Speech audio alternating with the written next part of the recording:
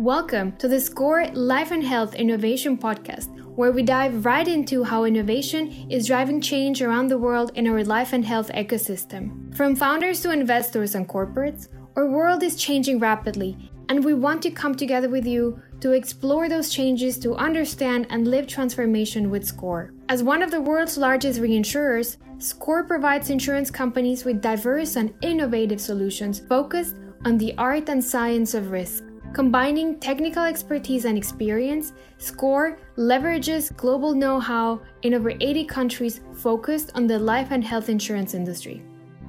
My name is Nia Escobar-Kölle, and I am your host for today. I'm part of the Life and Health Ventures team, and I'm excited to share with you experiences, ideas, and thoughts from individuals who are revolutionizing the life and health reinsurance landscape with a wider perspective of our ecosystem. Did you know that over 37% of the insurtech startups in Latin America are based in Brazil? With over 210 companies in the country, most of the startups are challenging the insurance industry as a whole. In Brazil, health insurance is considered a constitutional right and is provided by public and private institutions. Today, we are talking to Luis Guilherme Berardo, CEO and co-founder of Sami, the insurtech wanting to redesign the healthcare industry with technology by driving payments through results. In Sami's model, data exchange allows to realign care incentives and pay providers based on the health of patients and not in a fee-for-service model. With over 200,000 users, Sami is challenging their status quo and putting patients in the center. Guilherme Berardo, I'm co-founder of Sami Health Data. Sami is a new company in the health insurance planet. I'm a 3-time entrepreneur in the healthcare space. I started my career in finance. I worked previously at Merrill Lynch in the US, got to know at a very high level the healthcare space in the US, specifically the post-acute care setting back in 2008. I co-founded my first company, which was the first post-acute care network in Brazil. Then I did a primary care business. It was one of the first primary care networks in Brazil, but I guess I was a little ahead of the curve. Didn't work out. This business flopped. And then in 2018, me and my co-founder, Vitor, we started Sami. So this is just a quick overview. Your co-founder came to you one day and asked you about targeting patients who had diabetes that were in hospitals or that were part of the healthcare system. And that the conversation went along the lines of, well, we don't have the information despite, the healthcare system is providing care because all the information is not resting with us, but it's resting with the brokers. So we cannot create specific programs for them. And that's how Sami started. Is that correct? There's a lot of moving parts, but yes, that's one of the fundamental parts because we were with the brokers in Brazil and he asked the question, and I don't remember exactly if it was diabetes, but he asked, there was a patient said, hey, look at the patient that had the highest number of doctor appointments. There was a patient with like over 82, I think it was 82 visits. And then we asked, okay, could you pull out what the ICD code for that patient? So that, obviously someone that goes to the doctor 82 times in a year has a problem, right? And the broker had access to the billing of the company, all the billing services, and there was no information about that patient. So the point is, someone had gone to the doctor 82 times and no one, the carrier didn't know, the broker didn't know, nor the company that was paying the bill. So all the three main players had no clue of what was happening to that patient. And that's just a very, very, very small sample of what happens in a fragmented care delivery system such as Brazil, the private market in Brazil. How is Sami tackling this fragmented system? The market in Brazil, the way the carriers are structured, most of them, and there's one or two that are more verticalized, meaning they own all the assets, and I wouldn't say they coordinate the patient journey entirely because they lack the technology stack. The substrate that they're based on, it's very old, and so they don't have all that information, but they're able to control costs better than the other carriers. But in general, most of the carriers in Brazil, they have what we call an open network. So basically, the patient pays a premium, and then the patient has a network.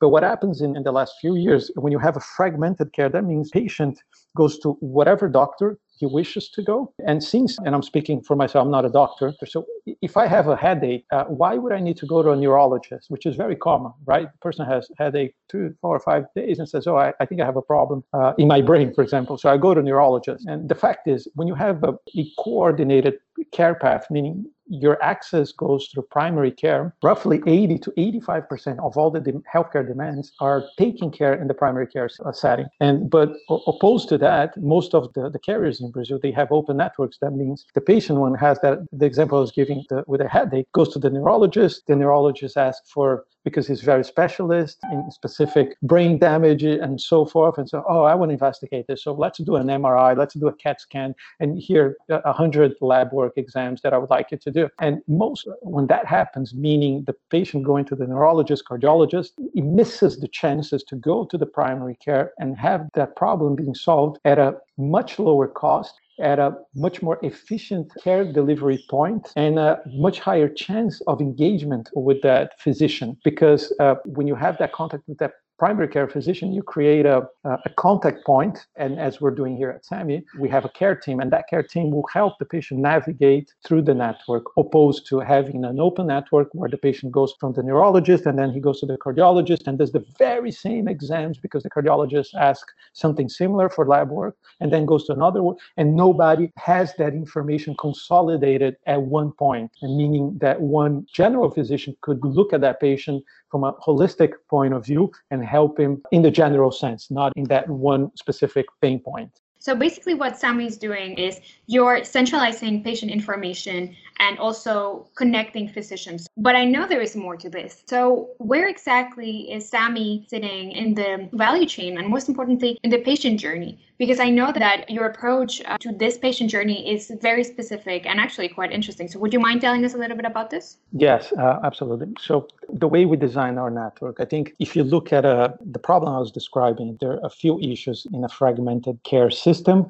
as well as the reimbursement model. So what we did, we designed a narrow network where we have a very strong relationship with our providers, and our providers are willing to share risk with us and be aligned at the best clinical outcome for our patients. So what does that mean? That means that our network is being reimbursed. The higher the clinical outcome to our patients, the higher they will be compensated. That means that we're able to have a much more forecastable view of our expenditures with our providers. We compensate them on a mix of value-based pay and capitation fee. That's a very technical term, but means we reimburse, for example, a primary care network a fixed amount for a number of patients, so that network is not incentivized to create additional consultations so they can bill us more. That doesn't happen in our network. Like in the case of the diabetic patient, or the patient that we were talking about before that had 84 appointments. Absolutely. And in the sense that the doctors that were generating all the consultations, they were getting paid by that. So what we're doing is saying, hey, let's look at the 82 example here. So if you was with the primary care team of SAMI, we would know all that information just on the onboarding of our application. Because when the members come in, they have to answer a health risk assessment. And that health risk assessment goes to our care team, and our care team looks at that information that's being generated, and they see, okay, this patient has a high risk of diabetes, obesity, and so forth. And then immediately our care team contact that member and bring him for a digital consultation, and to put him in a care path that helps him increase his well-being, diminish the risk of intervention, of high-cost intervention, and therefore having more forecastability on our cost setting. But in general, what we're doing is, so we have interoperability in the system, meaning all our care network is sharing data with us. So any patient at any time at our network, we will know where that patient is, we will know what that patient is costing, and we'll have a view for the future of that patient. So meaning he will be in a plan for diabetics, for obesity, or for mental health, or so forth. And our care team will always be responsible for the journey of that patient. So when that patient goes to the specialty care, right? So the specialist provides care, completes the electronic medical record, and that electronic medical record with all the results comes back to the care team. And then the care team continues managing that patient. Should that patient needs additional care, meaning go to the hospital, going to another specialist. So all the care is centralized within our care team.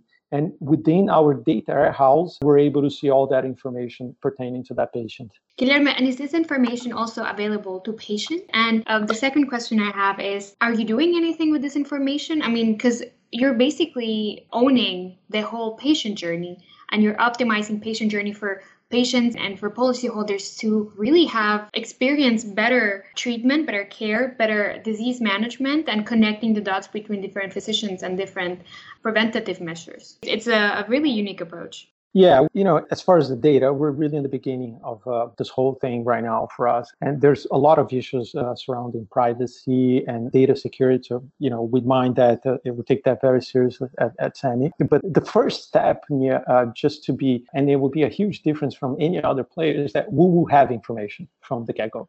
And obviously, we will use that information to deliver the best care for our user and to be able to navigate to the most efficient care path. That's why we're going to use information, our health information from our users. This is how we're going to use that information to be able to deliver the best care for our user at the lowest possible cost. So this is sort of the combination that we're trying to combine here, because, and this is something that I mentioned at the beginning, one of the biggest issues in the private sector in Brazil is the medical inflation. Medical inflation has been going up, 18, 19% year on year, and premiums for corporate in Brazil have gone up 158% in the last 5 years. So our unique approach, as far as, from care management to care integration, data integration, and interoperability of systems allows us to navigate that patient to the most adequate settings at any specific time. And that will lower costs in the long run. That's where we're heading. And then data plays an essential part of that for knowing our providers delivering the best clinical outcome, to know what sort of a disease management we should bring our users or suggest our users to follow, and to manage medical loss ratio. So this is kind of some of the few points that data will help us along the journey. Guilherme, talking about the impact in terms of treatment and numbers and financial impact on insurance companies, I know you're already working with around 200,000 individuals and policyholders in Brazil. What is the biggest impact that you've had or that insurance companies can see when partnering with SAMI? We did a pilot phase and we did provide service to an actual carrier before now we're becoming a carrier ourselves. We just became a carrier ourselves. But we did a pilot for about a year with a carrier that had almost 500,000 lives. But we're doing digital primary care with this client. And we ran that for about almost a year before we're going along the process to become a full service carrier. That solution, which is an integral part of our solution now, the digital primary care. And what that means, and the experience that we've seen before, is that, some of our team members that worked in those solutions along, the last few years were able to see reduction in the cost of care for patients over a 12 to 18 month period when they access primary care, when they engage with the patient and they bring into the efficient journey, costs decrease to the tune of 14, 16% year on year. And then mind that in Brazil, medical inflation is going up roughly 19% year on year. So you're talking about a delta of 35% compared to another company that has an open network. So there's a lot of discussion of how sustainable the private health insurance market in Brazil was. And that's why SAMI comes into the market when the whole industry is discussing, is this sustainable? And we believe it is. You just need to, it's not that you just need to, there's a lot of things that needs to be done, but some of the main aspects of it that we bet are the most favorable to prove our thesis, from narrow network, shared risk reimbursement models, interoperability of data and systems, and having the patient at the center of care, navigating through a primary care team that really help create a more efficient journey. Guilherme, so we're talking here about two things that are happening right now. So the first one is SAMI right now is working as a platform where you're centralizing and owning and empowering the patient journey. That's the first thing. And then you're also becoming a risk carrier. So could you tell us about maybe a timeline, or what can we expect in that transition period? Yes, we're launching November 15th. That's when we expect to launch officially as a carrier, as a full service carrier. We just got our license. The registry is at the health agency. Now we're registering the product that we're going to sell and that we're going to go to market with. And that takes another couple of weeks. And all our technology is ready. Our team is ready. So really, we're just fine tuning here the engines before launch. So yes, you should see our commercial product going live by no later than the second week of November. This is our expectations. So you were mentioning before that Brazilian healthcare ecosystem resembles a lot the American system. And I know that Sami actually looks into Oscar Health as a model, basically, that is based on data, and you are using user experience and data-driven models to change radically the services in Brazil. So how do you foresee applying this model to the Brazilian system? I think Oscar is a great company. They've had a lot of challenges, but I think something very substantial that we're doing different than them is that and that's our belief, right? So we believe most of the problem in the healthcare system in Brazil has to do with the value chain. And what I mean the value chain means aligning interests with our providers, meaning aligning interests with the physicians, aligning interests with laboratories, aligning interests with hospitals and care delivery systems. So what we did before thinking of anything was going back on the value chain and aligning interests with this people and saying, hey guys, we really want to do something together with you guys in the long run. And we don't want a relationship that is opaque, asymmetrical, and that we have different interests. Let's try to get over some of these issues that have been plaguing our system. And then once we align contractually with all the providers, then we talk about creating all the technology substrate to deliver a better experience, to deliver better care, and to capture data along the journey. And what I feel, and I don't have much of the details, we felt that Oscar invested a lot on the user experience, and then along the time, they were creating a more sustainable value chain. And our approach was, I would say, radically different. We said, hey, we believe the problem is in the value chain, that we need to align that before we can talk about user experience. So we did that. And that's why it took us longer, because we sat down with our providers, with our partners, and we chose them, we handpicked them. And those are providers that really share the same values as we do and that believe in our thesis. We aligned with them. And then we came out with a lot of technology to restructure that value chain in this new planet that we live in, this new digital world that we live in. And now we're creating all the tools and applications to deliver a better user experience. So that, I would say, that's a substantial difference that what Oscar did. It's fascinating what they did. The company grew exponentially, and they have a great value proposition, but that tweak is very different for us. So we chose to go in the value chain first because we believe the problem was there. And we do understand that there is a problem in user experience, in data and so forth. There's a lot of frustration from the end user, but the main problems as far as the Brazilian market was in the value chain. So we fixed that, and now we're coming out with our product, and we're going to invest a lot on the user experience. Absolutely. And I mean, one of the main challenges for startups in general, not just insurtechs, when going into a market with a different value proposition, and especially competing against, this very established, really large companies, incumbents.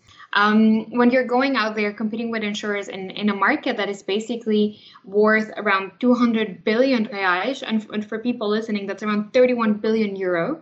How are you aiming to gain customers and to collect the data and to work with the data? Because customer acquisition is one of the largest costs that startups in general face. We do have a strategy. We're looking at a small, medium-sized enterprise, and in general, below 50 lives. And what happens in the market in Brazil, a lot of those companies, they change their carriers year on year because they get a price increase of 19%, and then they go to the next one. And then the following year, they come back to the one that they were previously. So it's kind of like they keep changing. So there is no loyalty in the space. And then coming back to the previous point, since we aligned in the value chain, and now we're talking about user experience, because from the customer perspective, they don't really understand what's happening on the value chain. Now we organize the value chain, and we're very confident that in our value proposition, we'll be able to deliver them on a 12-month rolling basis, natural inflation rate. And we will promise that to our users, meaning we will deliver something to the tune of 2%, 3%, or 5%, which is the general inflation in Brazil, opposed to 19%. So this is our bet that our users will look at us and say, hey, this is a good value proposition. And not only that, but we do different than other carriers with our gatekeeping model, with the care team being the entry point for getting care at our system. What we're doing is saying, hey, we want you to use our tools because we want to know you. We want you to use our correct care path. Use as much as you want on the primary care, because the more you use, the more we'll know you, and the more we'll be able to care for you, and the more we'll be able to navigate you. So when you create that bond with the user, that confidence level, we're able in the long run to reduce costs. So this is part of our value proposition, and we will have care in the hands of our users, which is substantially different than a lot of the incumbents. Although, telemedicine has been, exploded, globally due to COVID, but it's a very sporadic interaction when you talk about, the general telemedicine. It means you pick up the phone and you talk to a doctor on the other side. We're not talking about that. We're talking a lot more than that. We're talking about getting to know your user. And every time you call, every time will be the same care team. Will be via text message, via telephone, via teleconference, and it will always be your team. So every time you call, you don't have to tell your story. You don't have to tell who you are. You don't have to tell the drugs you used before. You don't have to tell anything, because we'll have your story from the get-go, from the moment you on board to our solution. So this is just, some of the points that we understand our prospects and clients will value substantially different than the incumbents. But yes, it will be very challenging getting new users to our base. Guilherme, how do you plan to remain financially in the market when you have an inflation rate that you're not passing on to your customers? Well, I'll go back to the value chain, the way we design our contracts with our providers. All those elements have been captured in a negotiation with our providers. And a lot of the inflation rate, the medical inflation rate, is a function of frequency, meaning how many times the user goes to a setting, the amount of materials that user consumes, and the unit cost of each material. So some of our arrangements with our providers take care of all those three elements, meaning when I said we incentivize the user to use a lot of our primary care, means the more he uses doesn't mean the more it will cost us. It's quite the contrary. The more I will get to know him, and the more I'll be able to provide a better service for them. And my arrangement compensation with my provider is a fixed amount. And so if the user uses 1 or 10 times, obviously if you use 100 times, then there will be a cost increase.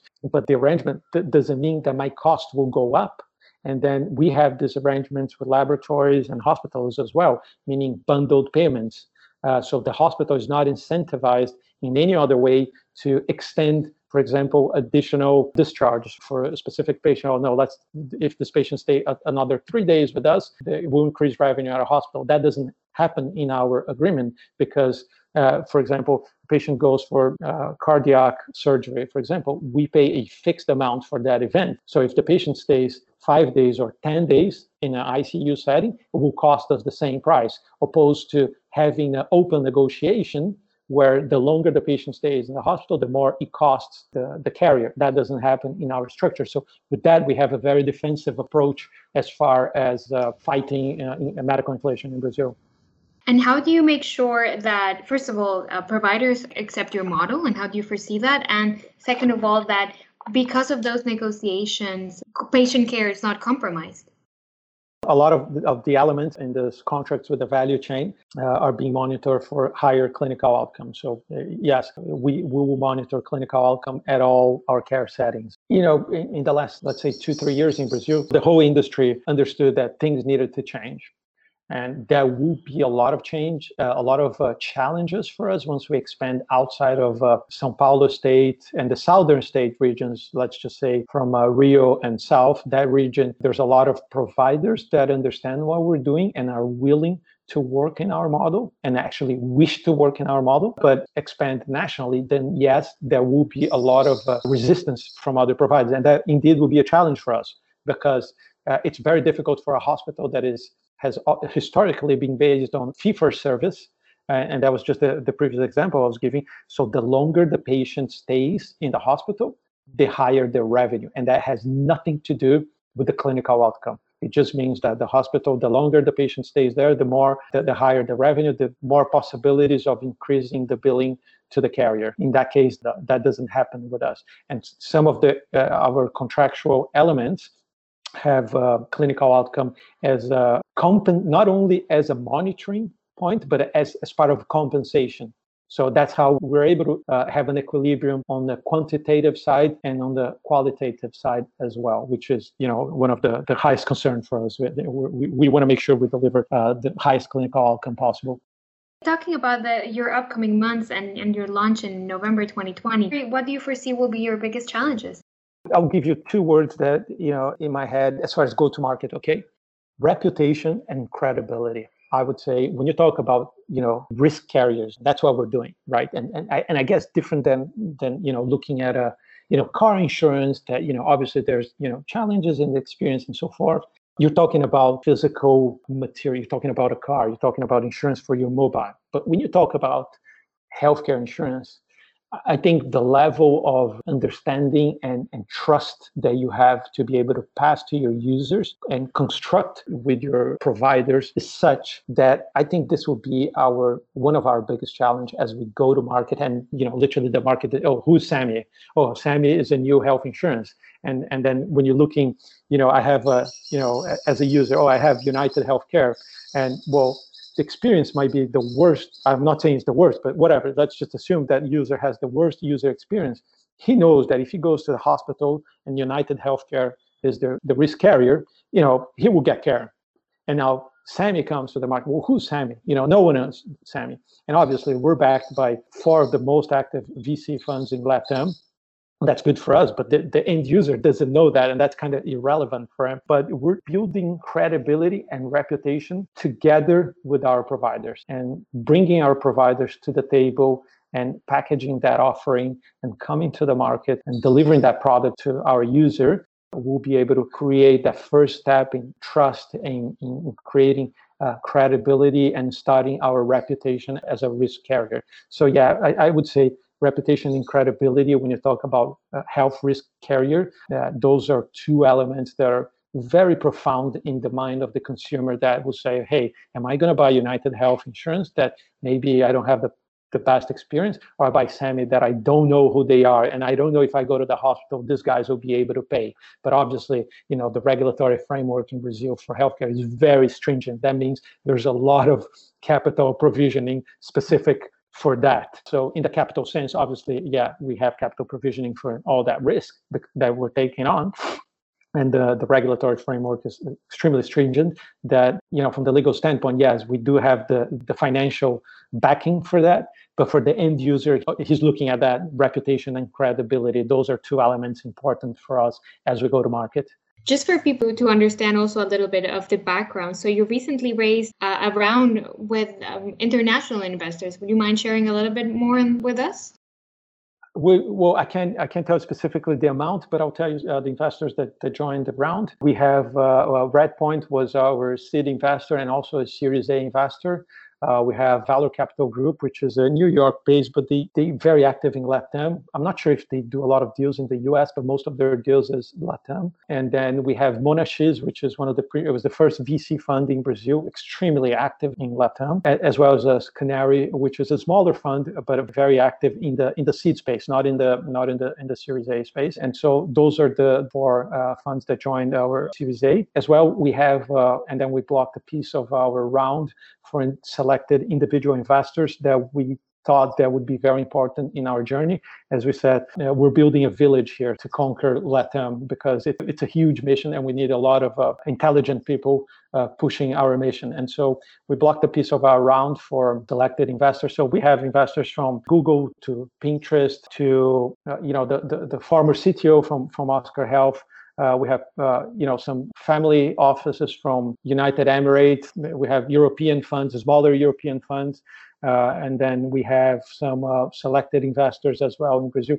So we have a very rich and diverse investor base that we can reach out to for specific problems and for experience that we know we're going to face and we know these guys faced before. And be it from the technology space, from the marketing space, from the finance and risk carrying space, and obviously from the healthcare space. So the former CEO from United Health, their arm in Brazil called Amil, is on our advisory group as well. So we do have a lot of brilliant people on our cap table as investors as well as advisors. Guilherme, it sounds like you're basically building a very strong business model, and I'm really looking forward to catching up again with you, maybe beginning of next year or in a year's time, to see how people have accepted Sammy's model and how challenging such a complex and fragmented system has been embraced and developed over time. So for now, thank you very much for your time. It's been a great conversation, and good luck for the upcoming months, and we'll talk to you soon. Thank you so much for the opportunity, Nia.